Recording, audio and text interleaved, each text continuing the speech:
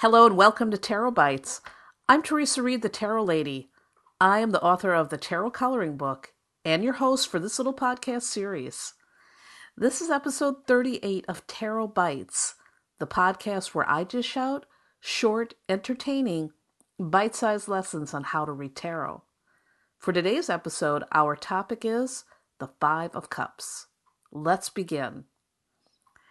So in a previous lesson, we talked about the numbers and how important they are to the minor arcana. Number 5 is what I call the bummer number in the tarot because, if you look at all of the cards marked 5, each one has a difficult situation depicted. 5 is the number of change. So perhaps it might be that change is difficult for some people. Not just accepting it, but sometimes making it too. Think about those times where you had to make a choice and you knew that it was going to lead to some drama. That's 5 energy. Or think of a situation where a change happened, one that was hard for you to work through. That's 5 energy too. 5 energy, though, can also be a little bit exciting. Sometimes it's like the introduction of an element that shakes things up. So just know that 5 is certainly, it's showing that things are going to be different and challenging. And nowhere does this energy show up more clearly than in the 5 of Cups. If you take one look at this card and you see that figure mourning over 3 spilled cups, even though there are 2 left standing, you know that something's happened and it's not been easy. The figure is bummed out, maybe because something didn't work out. And there may be options to go in a new direction, but all this figure can do is focus on what didn't work. Again, that's total 5 there. It's like the 5 that's not accepting the changes. Anyhow, let's look at some of those symbols in this card. First of all, those spilled cups. Well, those indicate past emotional experiences. The figure's looking at what happened instead of what's left or what's possible. Now, also, if you examine the card, you'll notice there's a little bridge in the background. Bridges are a symbol of transition or something that might take us in a new direction.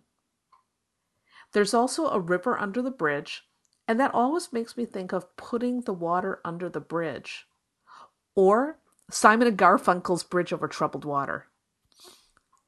Now, in the background, you're also going to notice there's a castle, and the castle is a symbol of a goal or desire yet to be reached.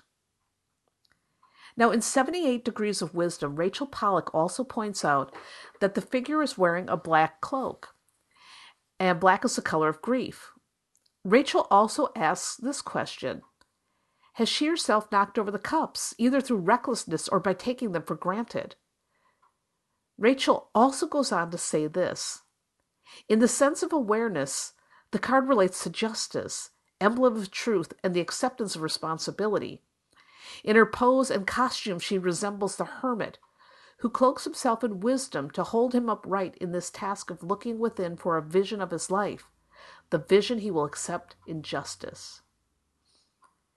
Rachel Pollack also says that this is one of the gate cards, and adds that the card forms another gate, bringing us that sense of spiritual loss and separation, which all over the world has given rise to myths of a fall or an exile from paradise.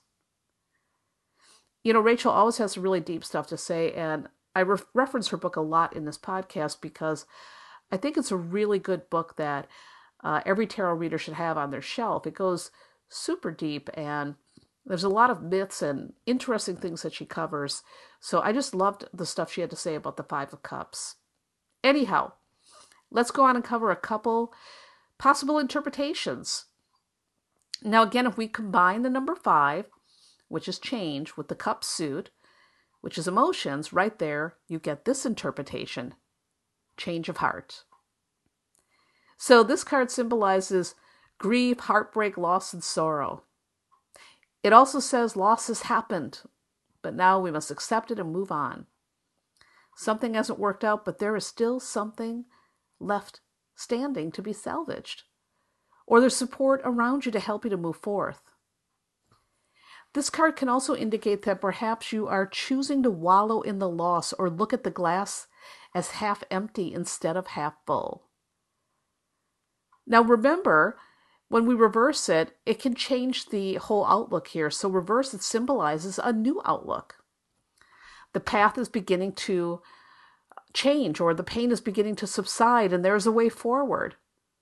Perhaps the loss has been accepted, and now you can put the water under the bridge and start over.